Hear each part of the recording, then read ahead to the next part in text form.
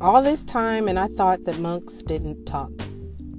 I mean, I knew they had certain values that they had to follow, like duty, right? And you making sure you do something every single day. Chastity, so they're not having sex or having any, like, building families and having relationships. Poverty, is they're not supposed to own anything. Solitude, usually that means for them to be alone, but a lot of them don't follow that. And then there was silence. I don't know all of them, but silence.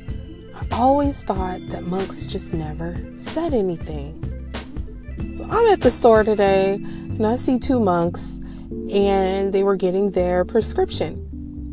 So I thought about it and I'm like, okay, how did they get their prescription?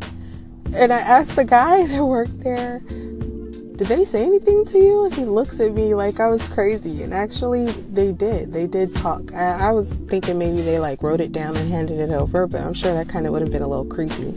It's 2018 and we need to get rid of these preconceived notions about people.